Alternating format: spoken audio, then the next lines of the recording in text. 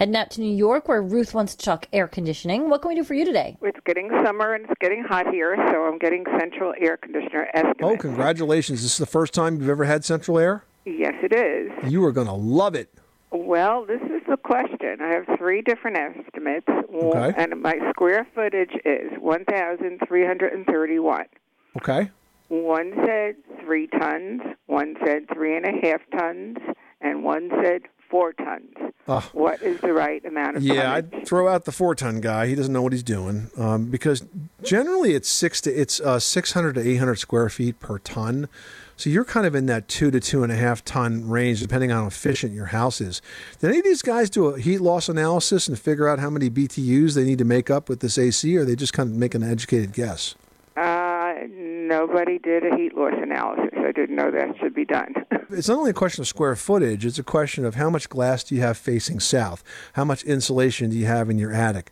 You know, how weather tight are draft proof are your windows and doors?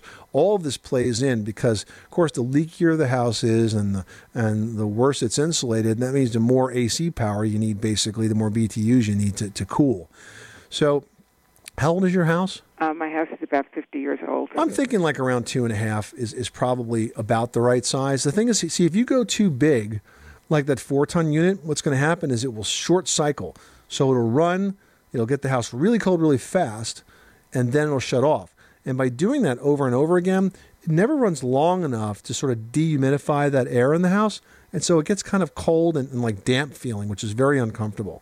You want it to kind of run steadily over a good period of time, and then shut off and rest, and then come back on again on kind of a nice cycle. So that 2.5 ton area is probably the right area. Now beyond that, I would just look at the reliability of the contractor, find out who they're working for in the area, get some names, find out who they've installed AC systems for, and maybe even in older houses. And don't be afraid to pick up the phone. A lot of people ask for references. Very few people actually call those references. But if you call them and say, hey, you don't know me, but so-and-so gave me your name as a reference. I'm having an AC system, thinking about having an AC system, installed in my house by them. Really curious as to what your experience was. If you wouldn't mind, please call me back and share that. I would appreciate it. And, 9 out of 10 times, people will respond to a call like that. It's not like you're a telemarketer, Ruth, Right. Now, all 3 were references.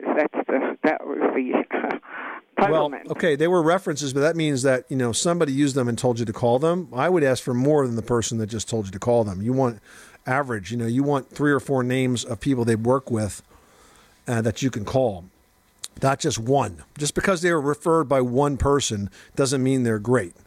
So 3 or 4 names would be great, and don't be afraid to pick up the phone and make those calls. Okay. So I should ask the person themselves, could I have references of people you worked for? Is that what you're saying? That's correct. Ask the contractor for references of people that they've worked for. Check and see if they're part of the Home Advisor network, because you can go right on to homeadvisor.com. Yes, I've actually got them from Home Advisor. Oh, well, that's terrific. So on Home Advisor, you can also learn even more, because there's usually quite a few references. So that's a really good thing to have. Yes, I did check that out, too. All right, Ruth, good luck with that project. Thanks so much for calling us at 888-MONEY-PIT. Thank you.